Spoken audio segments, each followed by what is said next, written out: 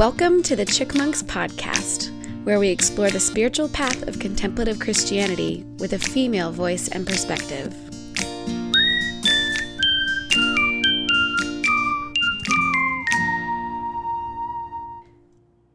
Hello, Chickmonks. This is your host, Heather Lawrence, with a reading and a homily from the Gospel according to Luke, chapter 4. Then Jesus, armed with the power of the Spirit, returned to Galilee, and reports about him spread through the whole countryside. He taught in the synagogues, and everyone sang his praises. So he came to Nazareth, where he'd been brought up, and went to the synagogue on the Sabbath day, as he regularly did. He stood up to read the lesson and was handed the scroll of the prophet Isaiah. He opened the scroll and found the passage which says, "The Spirit of the Lord is upon me, because he has anointed me.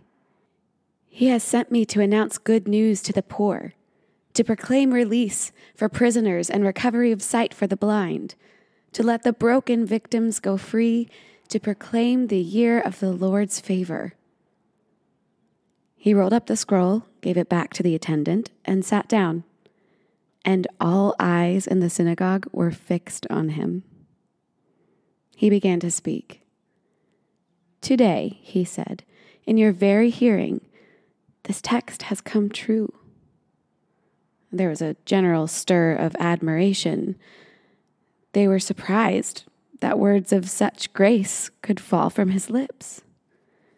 "Is this not Joseph's son?" they asked. And then Jesus said, "No doubt you will quote the proverb to me, 'Physician, heal yourself,' and say, 'We have heard of all your doings at Capernaum. Do the same here in your hometown.' And I tell you this," he went on, "no prophet is recognized in his own country. There were many widows in Israel, you may be sure, in Elijah's time, when for 3 years and 6 months the skies never opened and famine lay hard over the whole country. Yet it was to none of those widows that Elijah was sent, but to a widow at Sarepta in the territory of Sidon. Again, in the time of the prophet Elisha, there were many lepers in Israel, and not one of them was healed, but only Naaman the Syrian." At these words, the whole congregation was infuriated. They leapt up, threw him out of the town, and took him to the brow of the hill on which it was built, meaning to hurl him over the edge. But he walked straight through them all and went away. Luke chapter 4 shows us the Jesus who wrestles with his identity, which I believe is great news for all of us, as we humans are prone to a life of regularly forgetting who we are and why we're here. Before he began his years of public ministry, Jesus was baptized and then led by the Holy Spirit into the wilderness for 40 days of isolation and temptation.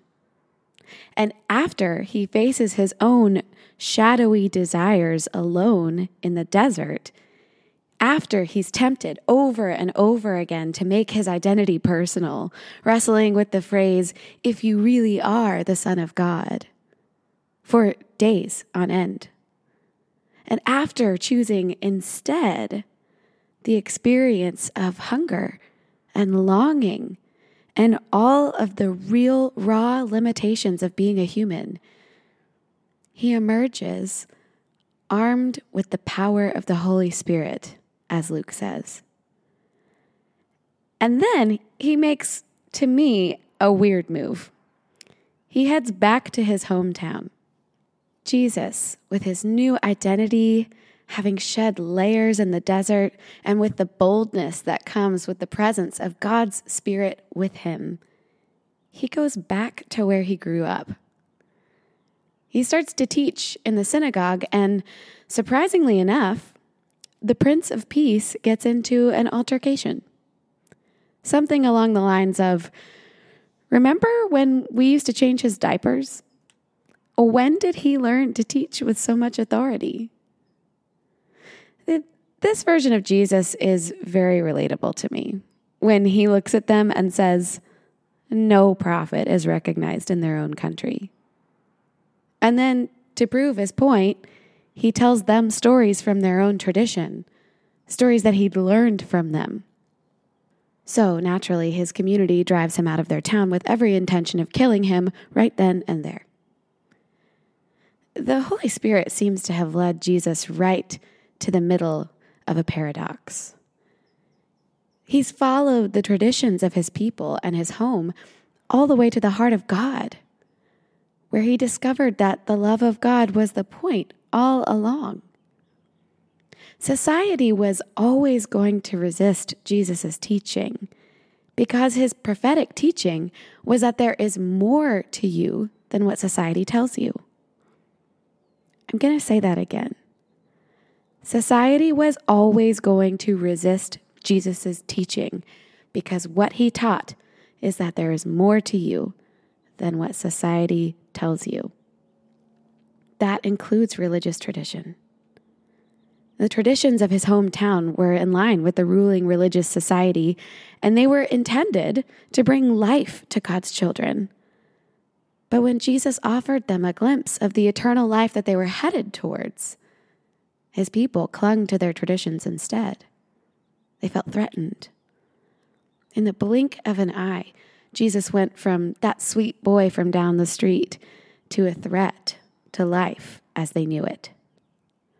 And all he did to earn this was to show them where they fit into their own stories. We give a lot of emphasis to Jesus' rejection at the end of his life.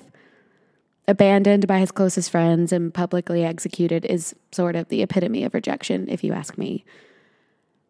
But I don't hear a lot of conversation about the rejection Jesus experienced at every turn of his years in ministry. Sure, crowds followed him and wanted to see him perform, but at the same time, people hated him. He was rejected because he knew the truth and he couldn't keep it to himself. He wouldn't keep it to himself.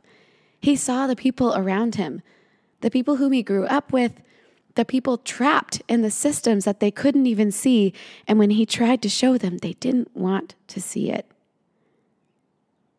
I remember the first time that you spent a few days in a different culture. Remember how much of your own preferences and assumptions you could see for the first time? Some of us live lives constantly faced with an awareness of how our culture differs from the majority culture around us. But for some of us, it takes a little more intentionality because it's hard to see the systems and stories we've bought into until we set them aside or lose them. Losing them can come in lots of different ways. Traveling is a more adventurous, elective route to take, I would say. But what about the times when the stories come crumbling down around us? What about heartbreak? What about when someone who grew up in the same environment we did finds a different path and tells us there's a lot more out there? Jesus basically went back to his hometown and said, "Look, I know you can't hear me say this without wanting to kill me, but just in case there's one person here who's more curious than afraid, I have to tell you, what you think you're seeking is already available to you, and none of it is based on getting it right." And they hated him for it. They hated him because they loved their practices, their tradition, their rightness, all of the things that made them who they were. They hated him because they loved their own identity. And from the looks of things to them, Jesus had discarded his. Later in Jesus' Sermon on the Mount and his parables, it would become clear that Jesus' teachings were even more personal and even harder to swallow.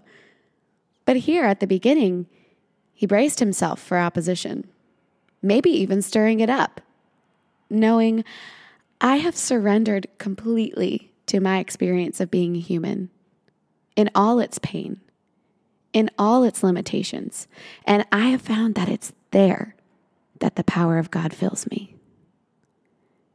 He knew that the power of God is love. He knew that the power of God is life itself.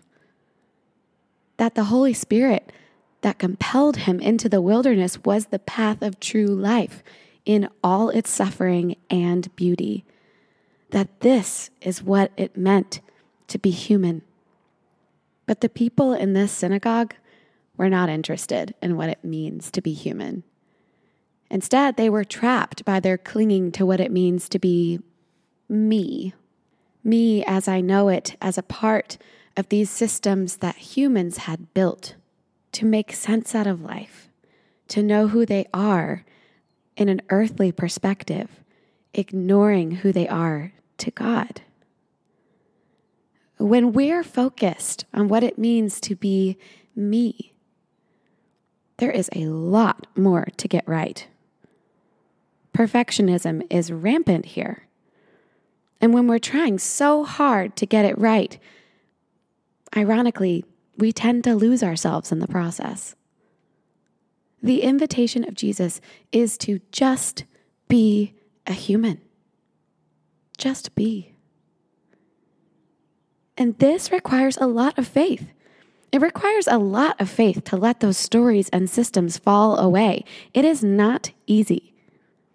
It's in the very nature of systems to stay the same because we build them for stability, for longevity, to keep things structured.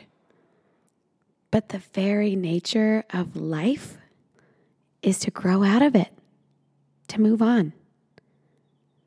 Unless we move on, we never find ourselves outside of the system.